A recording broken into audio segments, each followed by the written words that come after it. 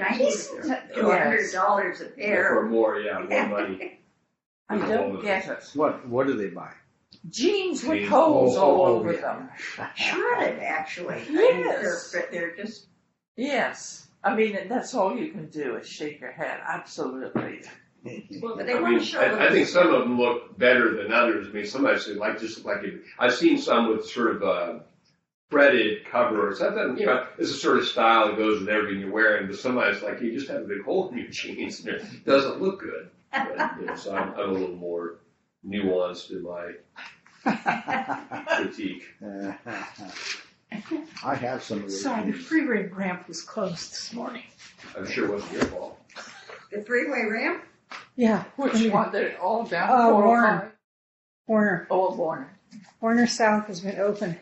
Then I went to Brookhurst, and that was all screwed up too. How come you lost everyone's picture? Oh, I see. What are you doing up there? That's where I live. Oh, I didn't know that. That far off. Why is the camera? We have this issue up here. Oh. And snacks. All right, there's Ed. We have some silent partners, Adriana and Jim and Phyllis. Hello. To you. Elizabeth? Here they are. Is Diane doing that job? Diane Thomas? I should know that, shouldn't I? You want Yes, one? you should. You were going to call her last week. Not to mention that it's out there. Will you give her a call But I'll today? have it. All right. Let's pray. Blessed Lord, who has caused all holy scriptures written for our learning, grant we may in such wise hear them, read, mark, learn, and inwardly digest them, that by patience and comfort of thy holy word we may embrace and ever hold fast the blessed hope of everlasting life, which has given us our Savior, Jesus Christ. Amen. All right. We left off at 1 Peter 3:18, and it occurred to me in looking over the sections we're going to cover in relationship to what we had gone before, that we talked about narrative themes of Peter. We talked about the theme of Peter playing on how Christians had a resident alien status, like whom? Abraham. And that means that you live in the area but don't have any inheritance or standing.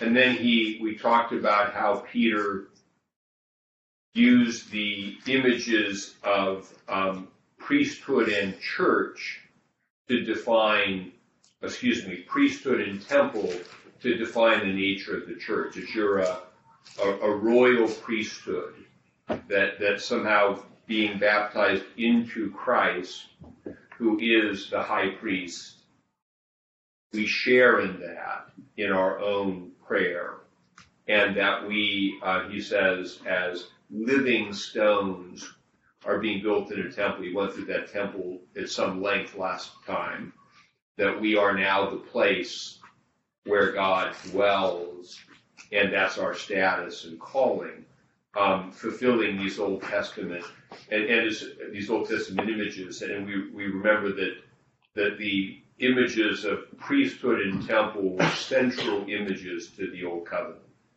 And so Peter's showing how the New Covenant, the Old Covenant has been fulfilled, and now we as in the New Covenant are heirs of all that meant. Now, it seems like there's a little bit of a shift in the narrative here with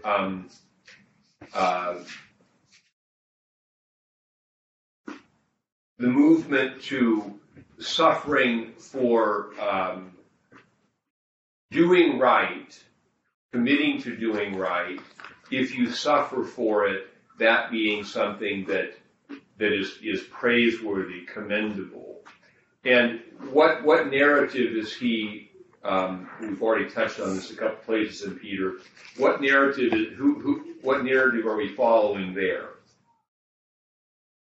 Christ. Christ, how so? Well, he suffered for doing right. They Okay. crucified him.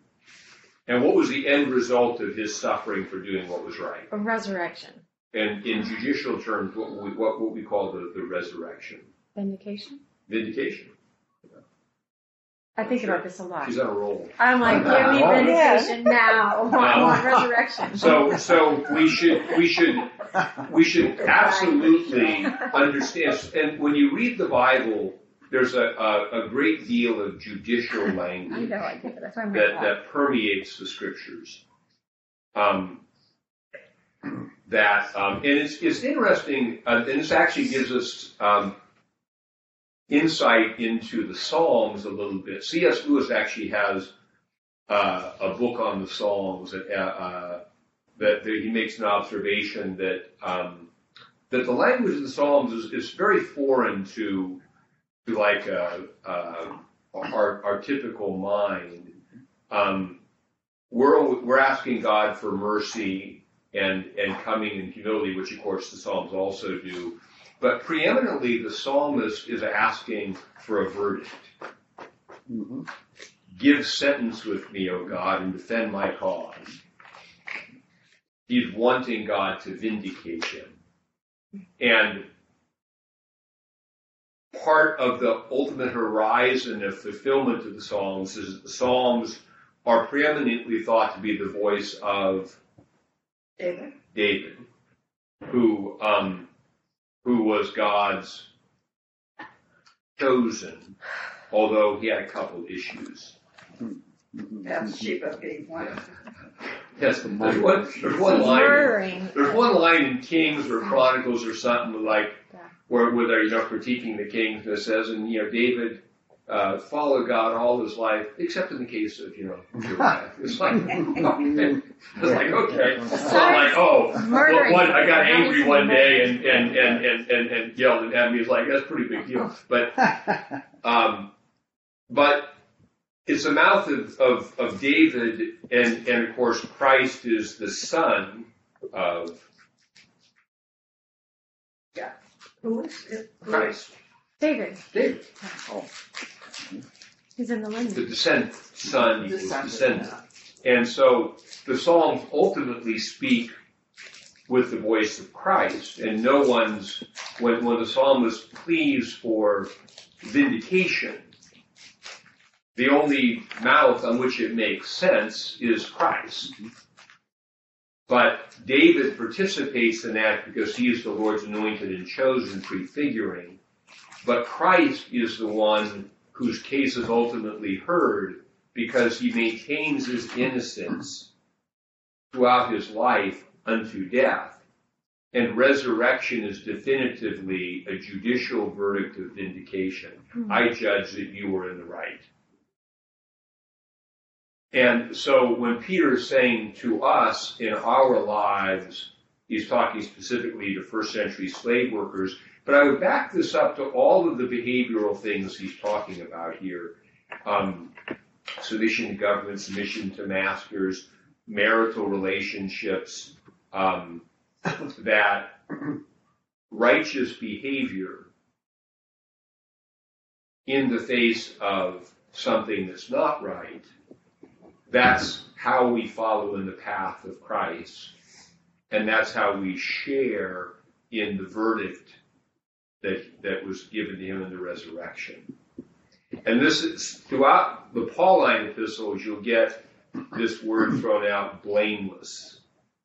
Keep blameless until the day of our Lord Jesus Christ. Now, we know that for us, that blamelessness is not like we've never sinned even seriously like David, but what it does mean is that through our baptism, our dying to sin and rising to new life, our sins have been washed away. They're no longer held against us. And it's why we continually come back to be cleansed again. It's an ongoing process and penitence is an ongoing reality, just as the grace of forgiveness is that we grow into. And so we appear before Christ when we're sorry for our sins and we put our faith in Jesus, we are justified. That's because we are in Christ. And by virtue of being baptized into Christ, we share in his verdict. But we talked about this the other day too in some setting, that sometimes in our culture, especially like in evangelical circles, that's just like, oh, well, your sins are forgiven, so it doesn't matter. But the Bible doesn't really approach it that way. It says your sins are forgiven, so it really does matter. You know, if this has happened, if God has wiped your slate clean and incorporated you into the kingdom through connection to his son, then you need to live in a new way. That requires of you a vocational walk that mirrors his. And it's also that the gift of the Spirit also enables us to live that way, apart from this prayerful connection to God in Christ and the Spirit. We can't really live this way. We don't have the natural capacity to always respond to the evil with the good. You don't even have the spiritual capacity. We grow in that. We grow in it as we learn, and we learn it doesn't work very well the other way. So we'll pick up then at verse 18, and we'll pick up this theme that I kind of introduced about innocent suffering. Verse 18 of chapter 3. For Christ also suffered once for sins, the just for the unjust, that he might bring us to God. He died for our sins in order to bring us back into relationship with God. Adam, the first man, failed in his vocation. Christ has completed the human vocation of obedience and an offering of the sacrifice. And in so doing, he brings us to God because we are baptized into him. This image of the body of Christ, the more you look at the New Testament, is taken extremely literally as an organic reality. We're literally members of an organic body. It's not like being a member of a club. It's the connection you have to Christ in the Spirit makes you a limb of a living organism. So, he might bring us to God, being put to death in the flesh, but made alive by the Spirit.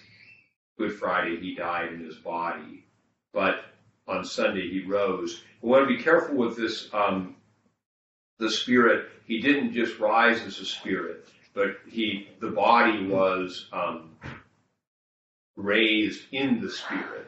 And I think the way I sort of think about this, especially when we're looking at like the Easter resurrection narratives, there's a passage in Luke's Gospel where Jesus comes in and through the locked door and appears, and they're all like, ghost. And he says, no, it's me.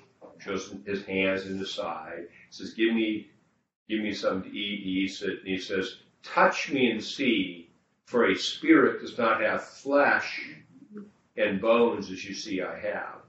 Now, my hypothesis is that he has flesh and bones, but he does not have flesh and blood. Blood seems to be the life principle of this world. But so he has a physical body animated by the Spirit. And the life principle of the Spirit seems to replace the life principle of the blood. Don't go say, like, I'm telling this is thus saith the Lord, but meditating on it, it makes a certain amount of sense. So when he's made alive by the Spirit, his body is risen by the Spirit. And so we want to avoid this Gnostic idea and heretical idea that the resurrection was entirely a spiritual thing and not an embodied reality. Because the Jewish hope was quintessentially for the resurrection of the body. There was no sense in the Jewish hope predating Christ that Israel would be saved in some spiritual way. We'd all die and go to heaven. No. Israel would be saved because God would have a resurrection, and they'd come to life and be and live in Israel as God promised in the Torah.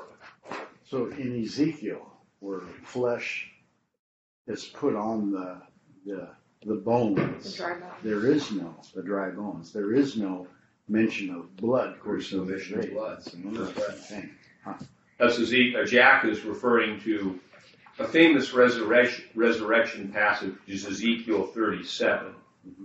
And this is a prophecy of resurrection, Ezekiel writing about 600 years before Christ.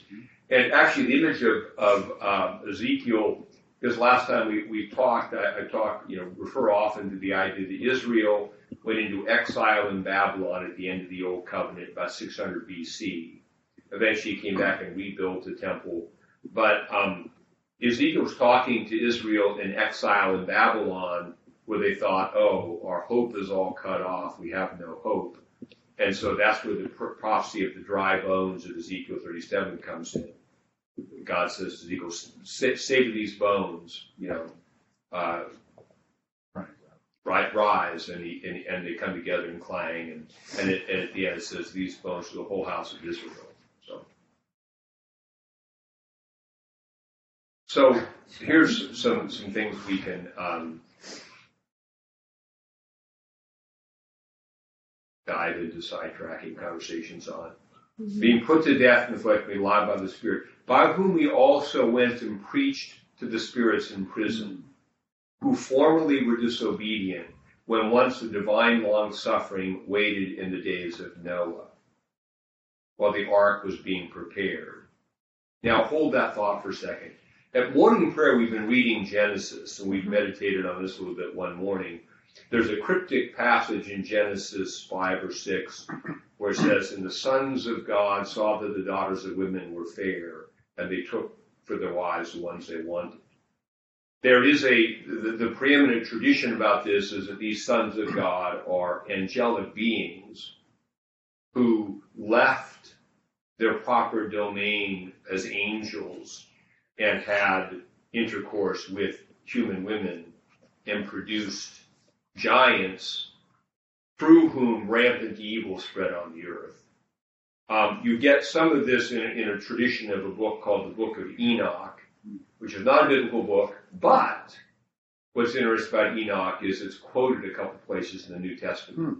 Really? So what it does mean is that this tradition of disobedient spirits uniting with human women is part of the way the Jewish people looked at what that meant. So this is what he's talking about here, the Genesis 5 or 6 statement. He went and preached to the spirits in prison who were formerly disobedient when the divine long-suffering waited in the days of Noah. They were disobedient spirits that God chained because that was the punishment for what they had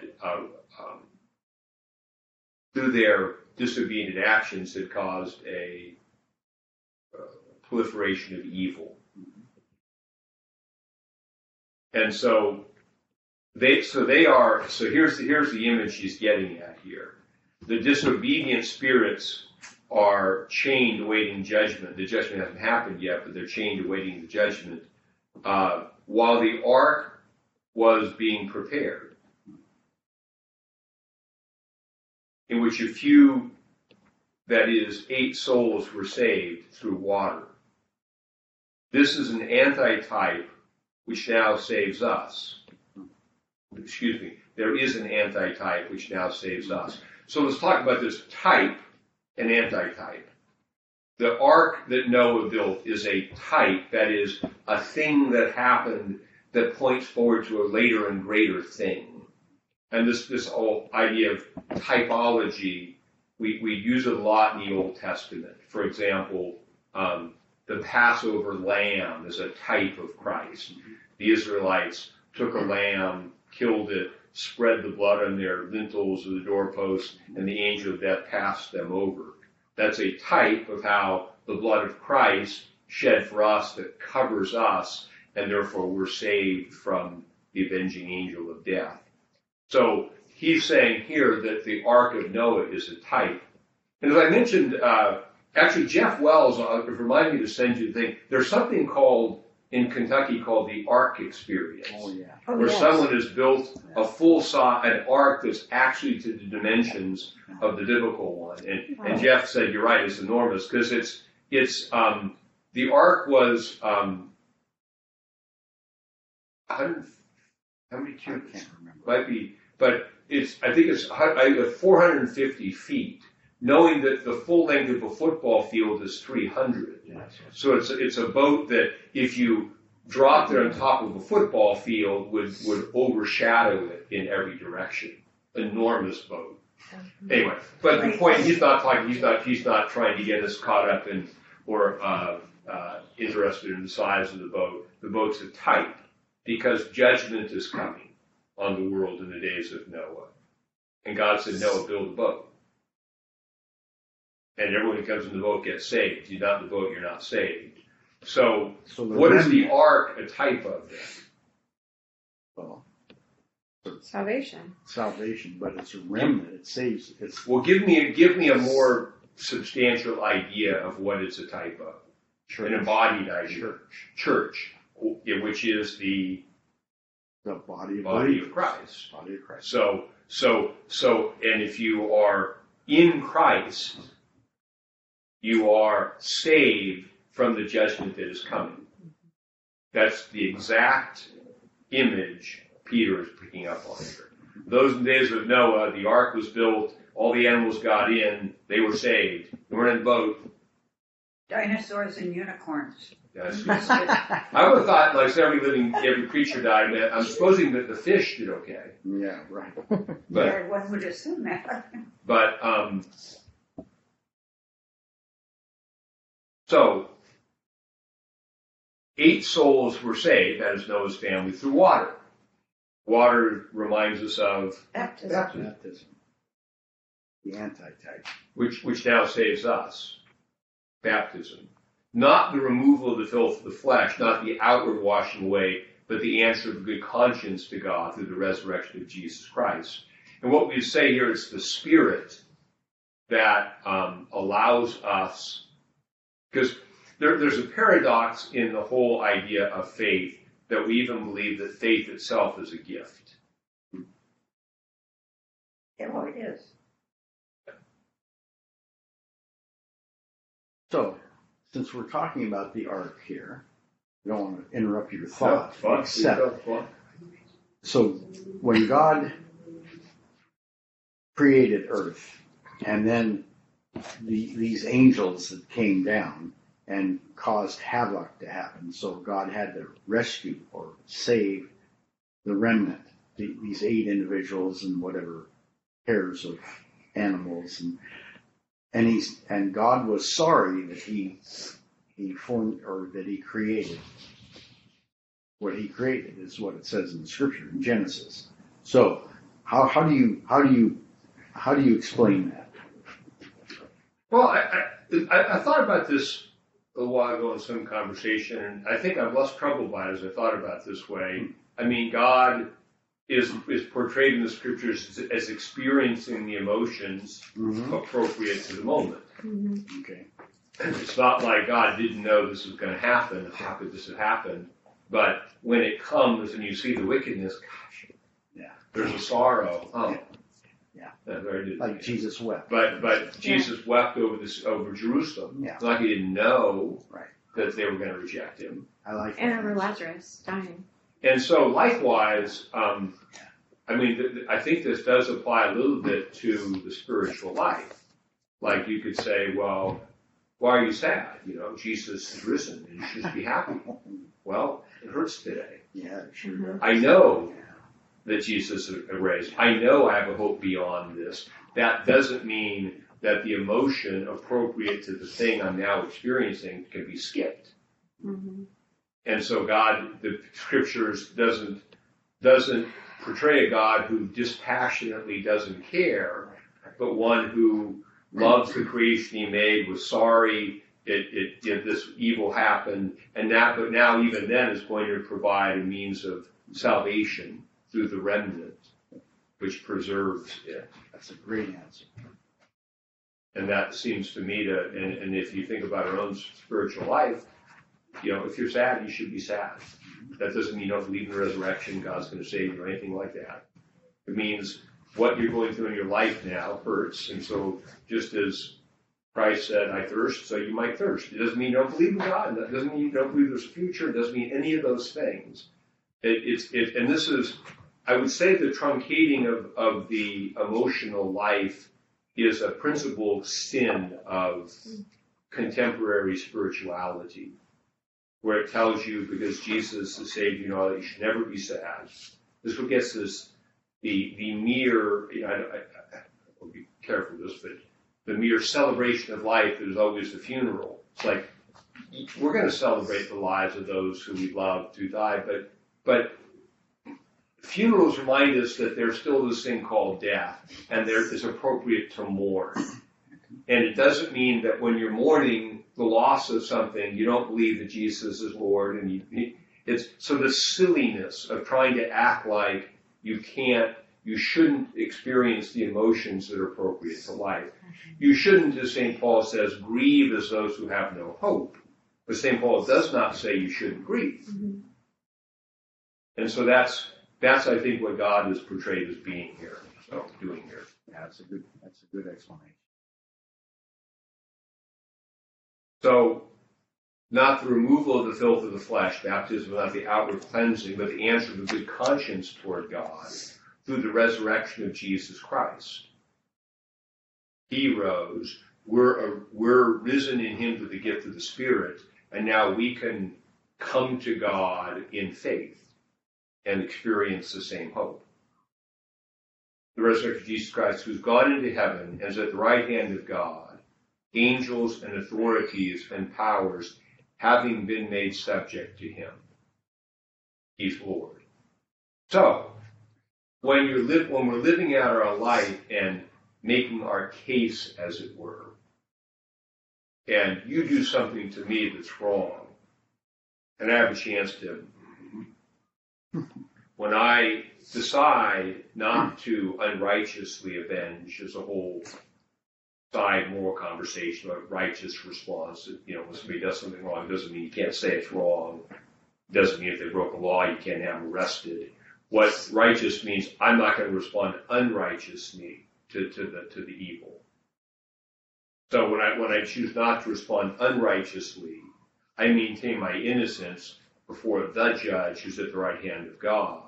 That's the verdict I want. So I can endure, in some degree, the wrong that I experience here because I want this verdict here, just as Jesus endured the wrong he suffered at the Jewish leadership's hands, at Pilate's hands, at the crowd's hands, because he wanted a different verdict.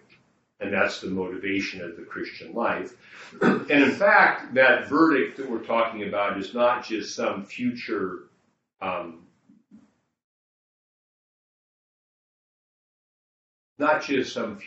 thing.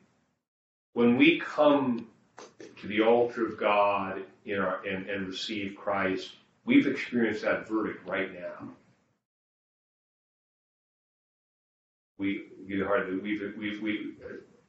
The God has assured us of his favor and goodness towards us, and that we are very members in corporate mystical body of thy Son. And now, to make that right, we have to confess the wrong, and we have to maintain that status, where we renounce that, and that's when we come back to our prayer every day. It's, because we're focusing on that eternal verdict, rather than how do I get even with all these bad people who do me wrong. And that's what he's talking. That's perspective. That's how Jesus lived. He suffered a lot of wrong and betrayal. He didn't avenge himself. Now, I want to say, though, that we need to understand this not to be spongy-brained people in reading the New Testament, that Jesus didn't do that, did not avenge himself in his earthly life, and he died, obedient to death, rose. He sits at the right hand of God. judgment did come upon Israel for its rejection of him. When the Roman legions completely leveled the city of Jerusalem in the year AD 70, within a generation of his death. And Jesus himself prophesied that that would happen. The days are coming upon you, it's in Luke somewhere, when your enemy will surround you, build an embankment, close you in on every side, and level you and your children within you, because you didn't know the time of your visitation. So, when I say the mushy brain stuff is, oh, Jesus is about love. He's about love, but love also requires justice. He's long-suffering. He called Israel to repent. Even after his death, resurrection, ascension, he sent the church, calling Israel to repent. One of the perhaps most profound moments in refusal is St. James of Jerusalem. You can look it up in Google, the martyrdom of St. James, who was killed by the Jewish leadership in about 40 or 50 AD. He was pushed off the pinnacle of the temple and stoned to death. There's a time, God is long-suffering. He wants people to repent. But there comes a time when all that is wrong will be made right. Otherwise, it makes no sense to have Jesus be Lord. And so, I just want to say that, and that's what we're saying is we believe there'll be a vindication of the right, which is why we want to maintain innocence and get that verdict, and not the problem when we live in the world and somebody does wrong to us and we avenge ourselves, we become guilty again and subject to the same judgments coming on the world for its own disobedience. And this is why when Jesus said, forgive, made us say, forgive us our trespasses as we forgive those who trespass against us. This is the insidiousness of anger, because it undermines our blamelessness, because all of a sudden, you who wronged me, I'm allowing you to make me angry, and allowing myself, all of a sudden now you're determining how I behave.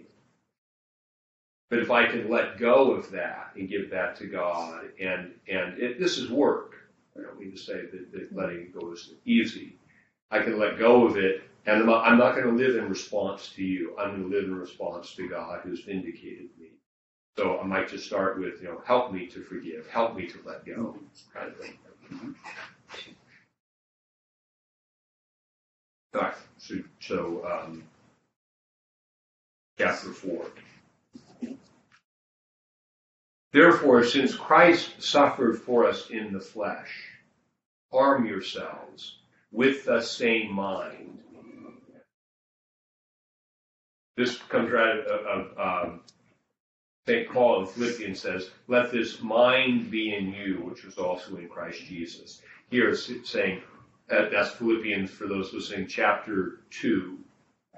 And then he goes on to say, who being in the form of God, didn't think it robbery to be equal with God, but made himself of no reputation. He goes on to say, became obedient to the death of the cross. Arm yourself with that mind. For he who has suffered in the flesh has ceased from sin. Which is the death, that's kind of the death to the world, the death to worldly vindication. Which is a hard thing. This is why I have to come back again and again to the life of prayer. We have to let it go again and again. And it's the way we let it go is as we reconnect with God and experience the grace of God, it's from that resource we find the grace to let go of my need to get back. And that's what it says. Arm yourself also with the same mind. Arm yourself, which suggests continually arm yourself. Cease from sin, for he who suffered in the flesh has ceased from sin, that he no longer should live the rest of his time in the flesh for the lusts of men, but for the will of God. And the lusts of men, again, not overtly sexual, it's not just that, but it's all these things I want. And it's the desire now is for God, who alone can fulfill those desires. So we're saying no to the false fulfillments in order to have the true one.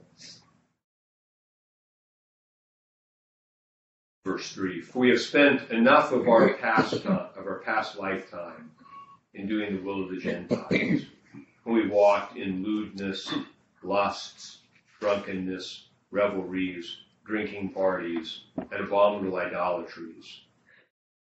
In regard to these, they think it strange that you do not run with them in the same flood of dissipation, speaking evil of you. They will give an account to him who is ready to judge the living and the dead. So he is giving a litany here of things that were kind of common to pagan life in the ancient world. Temple culture, parties, and things like this, like pagan life in the world we live in now. You know, there are various things of it, you know, that of the excess. I also think there's something here too about the idea of the party, because I do think that as a church we do have a party, and I think the party of the church is different than the party of the world. We're always celebrating the life we have in Christ. And that's a joyous celebration. And so we're festive and we enjoy the good things. That's different than pagan and unbelieving revelry, with the party of the world, which is largely carried out to kill the pain of life in the world, to run from and to forget about what it is we're dealing with. And so,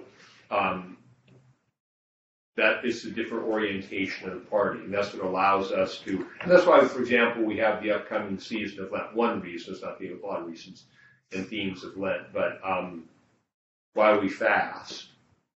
We don't want those things to control us. We need to, you know, we understand that to have the party the right way, we have to not have the party. A continual, unabated party leads us to be overcome by things, leads us to, you know, addictions and things like that. So, The prodigal's father, you know, that when he came home, they had a party. the party, music, and yet for celebrating the salvation Yeah. of the, so this is why the rhythm of the church here is a rhythm of fasting and feasting. Water And wine. every major feast is preceded by a fast. It's for our benefit, because we believe that our fallen nature, you know, needs to be disciplined in order to find its true end. If not, it will you know, become oriented towards things that won't ultimately fulfill it, which leave it empty. And so when people criticize these Christians for not going along with them in the pagan parties, Peter says they'll give an account to him who's ready to judge the living and the dead. Why? Because Jesus is going to vindicate you. Mm-hmm. So when somebody makes a complaint, and notice the courtroom scene here too, they think it's strange, or even they accuse you. Notice even the language of spiritual life, the accuser is very much a courtroom term. The devil, the accuser. You know, Jesus, the defense attorney.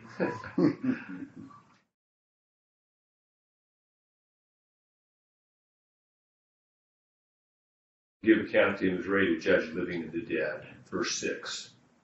For this reason the gospel is preached also to those who are dead, that they might be judged according to men in the flesh, but live according to God in the Spirit. Now what does that mean? I have no idea. Take I a have stab. no idea what that means. Who wants to take a stab? Well, let's just think for a second here. I mean, just Dead in Christ. don't. Okay. Well, so we have the Apostles' Creed. What do we say about what Christ did after death? Suffered and was buried. He descended into hell. He descended into hell. Oh, yeah, there you go. Remember that? Yes. Yeah. Yeah. What is the this is something that we teach in choirs class. It's not entirely a random question. But what is the word for hell in the Apostles' Creed? Gehenna? No. Oh, Sheol. Sheol. Sheol. Sheol, which is equivalent to the Greek Hades and the Hebrew Sheol, were likewise in their pre-New Testament times simply the expression of the state of beings who are dead. Their bodies in the ground and their spirits are in Sheol or Hades. And so the Jewish hope was for the reversing of the process that had gotten them there. If you got to Sheol by your body going to the ground, your spirit going to Sheol, they look for the resurrection, where the body is raised and the spirit is reunited and comes back. Mm-hmm. Always embodied life. So, if Jesus descended into Hades, and if you look in your prayer book, lest you think I'm preaching, the first instance of the Apostles' Creed in the prayer book is a morning prayer. And there's a little rubrical note after that first instance that says, instead of the words he descended into hell, maybe said the words he went to the place of departed spirits, which are considered to be words of the same meaning in the creed.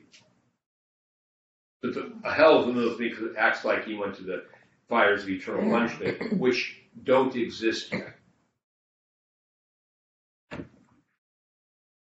Gehenna is the final judgment. Now we have the intermediate state of people awaiting judgment, awaiting resurrection.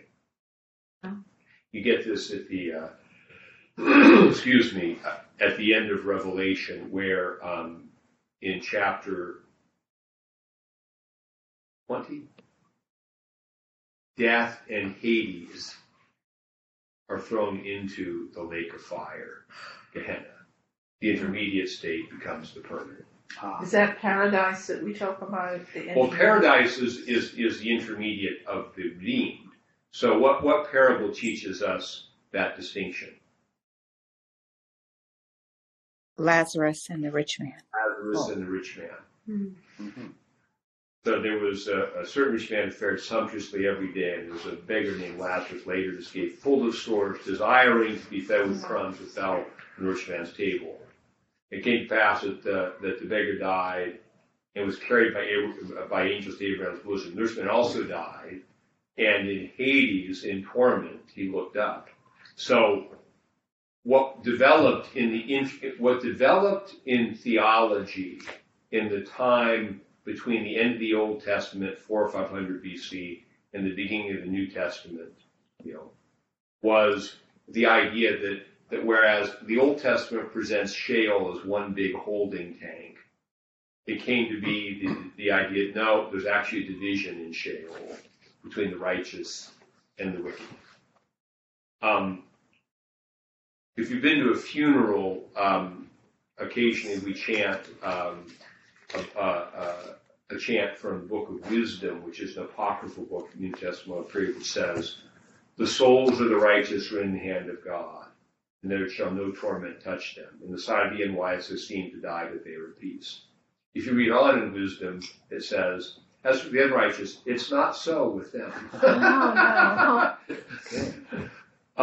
So that's the idea that developed, that Jesus gives his imprimatur to. Yes, those who are God's are with him. Those who are not. And moreover, there's a gulf, so you can't change the eternal destination after this life. Okay, That's the clear teaching there. When we pray for the departed, we don't pray for the salvation of those who are not saved. We may pray for mercy. We don't, but that's just a kind of a way of expressing what else could you do with someone who's gone. But when we pray for the departed in Christ, we pray that they will continue to grow in the life that we have. That's the idea. Yeah. So, when it says this reason the gospel is also preached to those who are dead, if Jesus went to the place of departed spirits, it's obvious that he took the gospel with him. His life, death, and resurrection is at least his death, because that actually is pre-resurrection, touches the dead of all ages. What he has done now confirms, salvation and judgment. And so when he says the preachers were also those who were dead, they might be judged according to men in the flesh, but live according to God in the spirit. And there's the idea, at least as the way we think about it, is that when Christ descended to the place of departed spirits, he brought out of that captivity those who were his into paradise. They are now with him. That's the idea. If there are any questions about that, feel free to raise it. So we don't have to wait till the second coming. So what? You when you die, life goes on. In the New Testament words that are used to describe what life is after death and before resurrection, and what we call the intermediate state, are that we are asleep with Christ in paradise. That's what's said. We don't, more beyond that we do not know. We do know it's not final. The resurrection has not taken place. So the dead and the living will be raised together. That's why our funeral epistle from Thessalonians says, I don't want you to be ignorant about those who have fallen asleep. That's the one word. Lest you sorrow those who have no hope. If we believe that Jesus died and rose again, we believe he will also bring with him those who sleep in Jesus. And you go on top of the resurrection. That when Christ appears, those who are his and are alive will be spontaneously resurrected. And then, he says it wrong. He says the dead in Christ will rise first. So the departed are raised, and then those who are alive are caught up. And the best image of this, I think, the one I find most compelling is that N.T. Wright's image, that we're caught up with Christ, and then there's a big procession of Christ, the King, and his people into the inheritance of the new king, of the new creation. That's in the erroneous rapture theology that is rampant in our culture. You may not be familiar with it, but you've certainly heard the word rapture somewhere. That passage is taken to mean that those who lie will be caught up in the clouds, and then Jesus is going to take them away somewhere. But that's not consistent with anything else the Bible talks about in the resurrection. When he appears and raises the dead, this is the culmination of his redemptive work, and the new creation has begun. There's no... And the first fruits of that is Christ's resurrection. Right, first fruits of Christ's resurrection.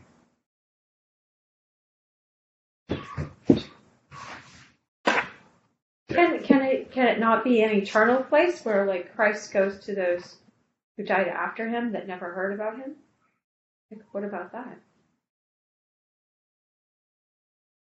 We don't know. I hope so.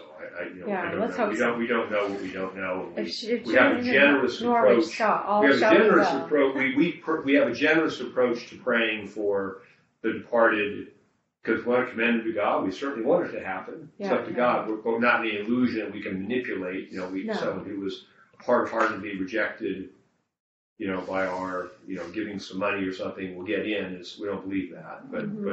But prayer for the departed expresses concern. We desire it to be so. Mm-hmm. But God will reveal to us what is so when he appears, which is why we ought not to develop extensive doctrines concerning things about which we know very little. Mm-hmm.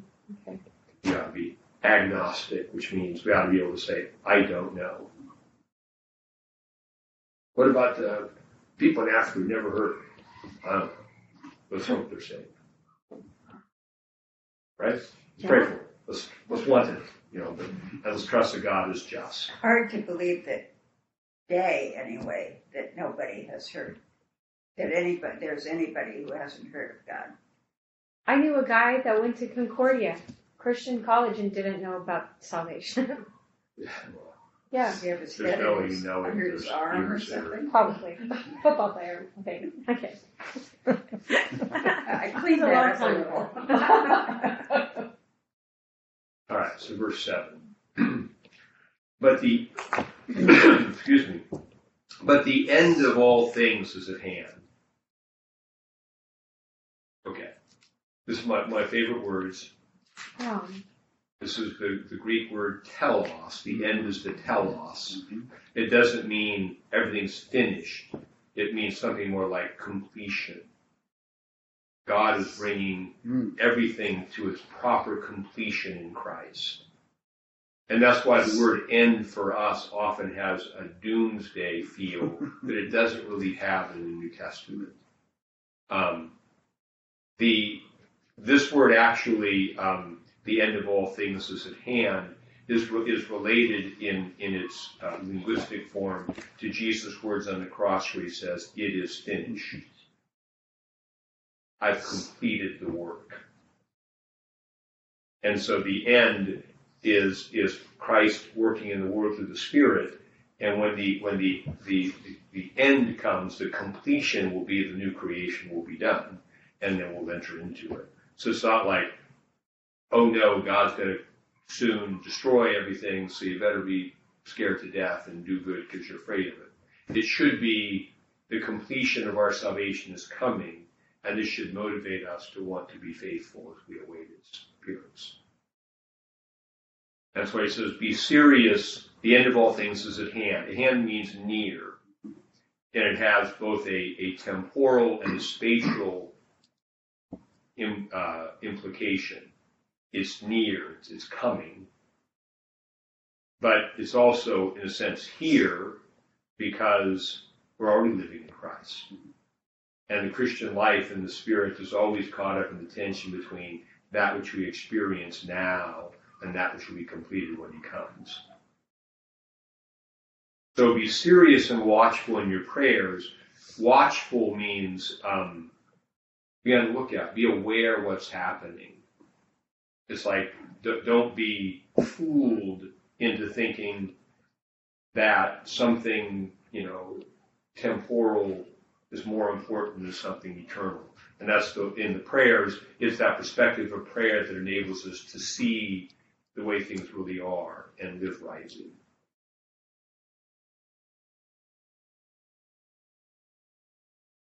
That's why the life of prayer, which is almost a theme for us continually, is so important.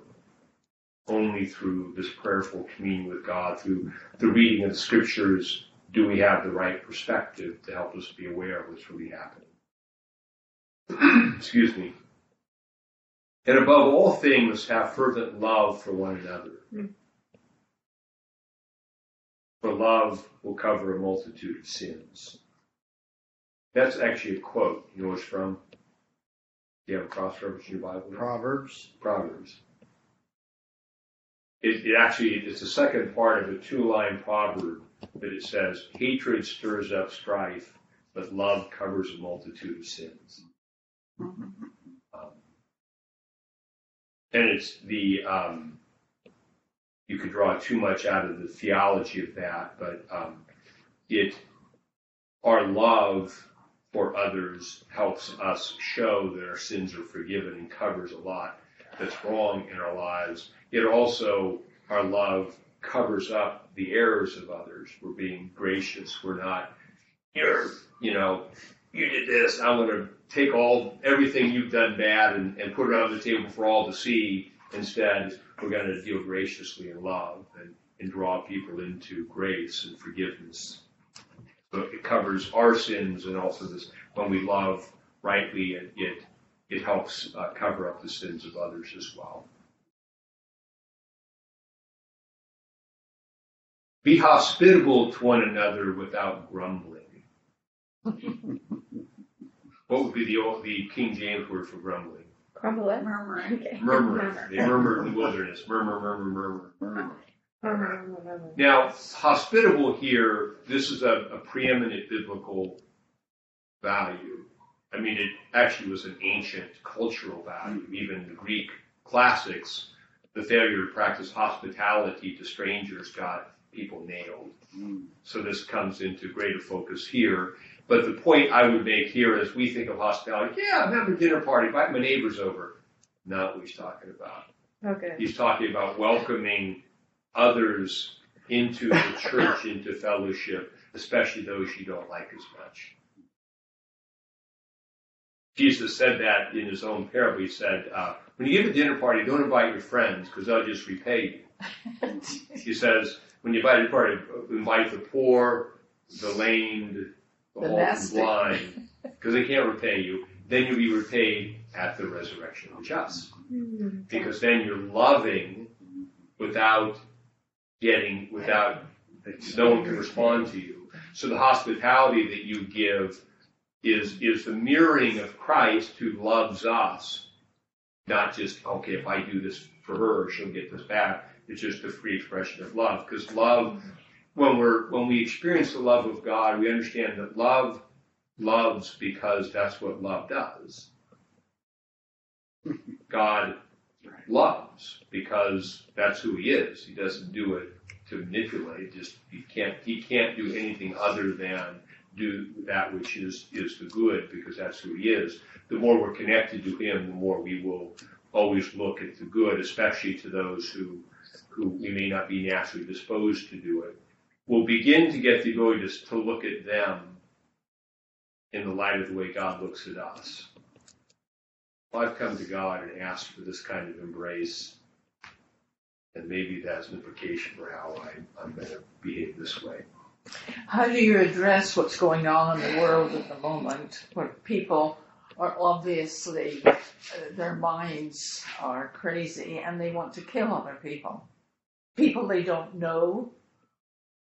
Well, of course, this isn't new. But it's a lot more prevalent. It's more possible with the kind of weapons we have now. You used to just have a sword, and now you have. No, in England they don't do it with guns. They do it with knives because they don't have the guns. So it's still the same mentality. Kill. Don't get caught up in that kind of hatred. And we certainly hope it doesn't happen to us. But we have a hope that, that's what, this is precisely why, what are you going to do about that? What can you do about that? You can pray, Lord Jesus, come, and that's actually the ultimate motive for the prayer for Jesus to come, is that justice. People are doing bad things to people. God, stop it. That's the prayer of the souls under the altar in Revelation chapter 6, 7, where they say, how long, O Lord, holy and true, until you avenge our blood? And blood will be avenged. Your brother's blood cries out to me from the ground. Mm-hmm. So it's happened. So that's what we do. We say, come. But we don't respond to it in kind, so we don't fall into the same judgment. We've been saved from that. Again, easier to state as a principle in Bible class and to carry out in daily life, but that's our vocation, to figure out how to do that. We'll work at doing that. And also understanding, I still want to understand how to be hospitable without being a doormat. Like, that doesn't mean... Yeah, it has some boundaries. It's because the other thing about the hospitality of welcome is that people whose lives are disordered need to be welcomed, but they need the boundary too. They need to be told, you can't do that here. Yeah. But that's what love does. It's a sentimental love that just gives and can't say, can't draw a boundary and can't correct. Okay. So that idea of loving in the right way well, let's just think about the way that God loves us. I think that grace is this mixture of embrace and conviction in that order. That God embraces us, and in the light of his embrace, we see what's amiss, we change. And so, when we interact with others, we embrace them, but then we should let them know, hey, you can't do that. This is like, a couple of stories like the woman caught in adultery. Now, I don't condemn you either. No, don't do that anymore. Mm-hmm. Or the Samaritan woman at the well, whom Jesus welcomes into fellowship, she gives him water, which was, normally a Jewish man wouldn't take water from her, and he does. He says, go get your husband. And Jesus said, I know you don't have one. You had 5. You're living with some guy now. But he's already embraced her. He's already welcomed her. Loved her. And now the correction comes. So this is the framework. Whereas like sometimes the church gets this backward where we're moralizing about the world, people outside the church, when, this is a complex question. Yeah. I don't always, there's She no, was ready. She's you like, have the Messiah is to, gonna we each have to work this out in our own. It's not wrong for the church to stand for what's right against the evils in the world, but most people involved in it don't know God, and so they need, you want to confront it in a way that so there's that. Be hospitable, welcome without grumbling. Don't complain when you have to be nice to somebody you don't like. As each one has received a gift, this is a spiritual gift, a charisma. Minister to one another as good stewards of the manifold grace of God. Here's a passage that explicitly says that in the baptismal gift of the Holy Spirit, you've received some kind of gifts of the Holy Spirit, gift or gift. And whatever it is you've received, use it. We have the spiritual gifts inventory we use to kind of help identify that. John Cruz has made a fillable PDF out of it, so if you email the office, get you that to fill, I just plug the thing in and do it. Did it in the class last night and I did it. So, but if you don't know what your gifts are, you should think about those. And then serve, minister to one another. Serve, that's what you're called to do as a part of the temple, a living stone. You're supposed to be, use what you've been given by Christ to grace to minister to other people. As a steward of God's grace.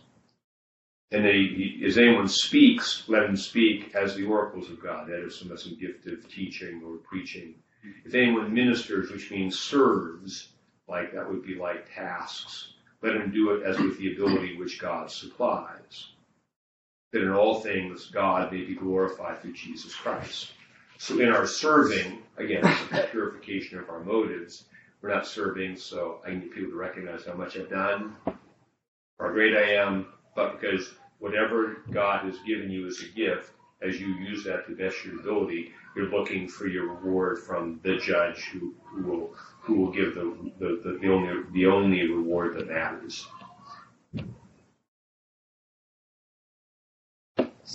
That in all things God may be glorified through Jesus Christ, to whom belongs glory and dominion forever and ever. Amen. Amen. And therefore we will leave one section of chapter 4 to go with 5 next week. And we'll finish 1 Peter next week, I'm confident. Well, we will then be in Lent. So come looking serious. Fasting, no, Jesus said, anoint your head and wash your face. Up here, fast. So. Let's pray. Lord, bless us and keep us. Lord, make his face to shine upon us, be gracious unto us. Lord, lift up his countenance upon us, give us peace this day and forevermore. Amen. With you all, Elizabeth, Adriana, Ed, Jim and Phyllis, and a phone number I recognize. But good to have you with us. Oh, yeah. Thank you. I can use them. You get a cookie? Would you like a lemon? Sure. That's acknowledged by ritual book. Acknowledged by ritual. Maybe. Back if you like a lemon. I gotta find a way. I love how someone like that. I've got like a really good collection of books, but because they have people available, if I brought down, I need to figure out how to expand that. Not whole shelf on Need a top. building program. right, Bishop? Would you like What's it? that? Yes. On top of your bookshelf. That might look From messy. You can't get that From your tree at home? Yeah. Are Actually, you reading home? It's from my niece's tree. No, I tried to Shelley, watch it. who I have, visitors I have a sometimes. whole My wall tree in is my tiny. closet. I only have a few. One whole shelf like that. That's full of St. Louis. Oh my It's full of gosh. influence. You have a lemon tree? Yeah, yeah. no, we have orange. Yeah, orange. Yeah, I remember you brought one. Okay, I gotta go pick up my pen. I didn't I have to would leave just early. tell you, occasionally I watch I don't like doing it, but the one who trains. Oh, Caesar Milan? Yes. Oh, you're welcome. Would you like a Well, I got so orange? many books I mean, a on the lemon. thing right now, I Yes, want to thank take it from you. How's and your then dog sit doing? there, But, well, I have an appointment About next week. conviction of next like week, sin. Yeah, No, she's no, doing I okay. didn't We say had it's- some squirrel activity, And and instinct takes over. But I'm managing her, and there's possibility of injections to strengthen the bone. very solidly wet. Wonderful. So far she's good. It comes And, from, Carol, that's good. I've got here. We'll give that one to the bishop. His wife. Would you like a It's lemon? got a leaf on it. So she's Would she's Nancy, holding her own. I'm not making, Those are nice. Nancy, no does gin and tonics. So we'll Well, see what next did you not Wednesday. No, What it's they what, say the language is From going Thursday, in. you can get a report. Yeah. So I'm not opposed to that, I just haven't put. Welcome. I wish I had more, but that My was it. son would put lemons and limes as water. Yeah. and I Oh, yeah. used to do that. It's supposed to be good for you. I don't I know. use it in cooking a lot. Margaritas. I do too. Lemons and Good limes. salad dressing. It's fresh Well, lemon and I juice. rice, it has the flavor of a lot of things. Yeah. So I was watching, I just Oh, Caesar happened, Milan. yeah, I happened to watch an episode this week Good study, Bishop. in which the theme was separation anxiety. I like, Oh, I really? And like the in concept. this one episode, he covered 3 different cases It's interesting. I to won't really repeat it. emphasize what needs to be done I to, think it stands up I gotta go biblical back downstairs. scrutiny. It does. See you Yeah. next Yeah. week. Yes. to get rid of it. And it was just amazing.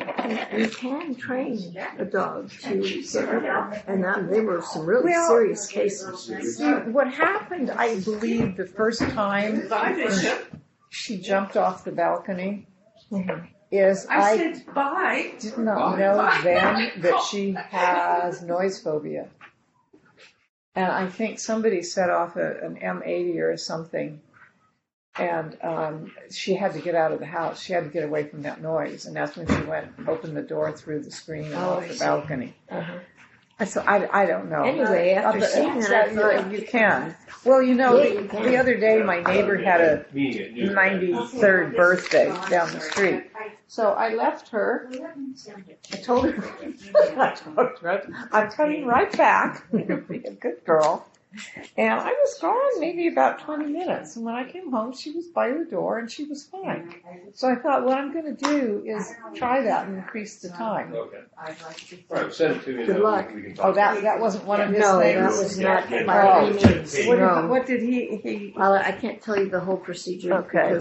but he starts out with right away letting the dog know that you have your own area and the dog is not to come up to you and touch you or stand up on its hind legs or any of that other kind of stuff that makes your heart.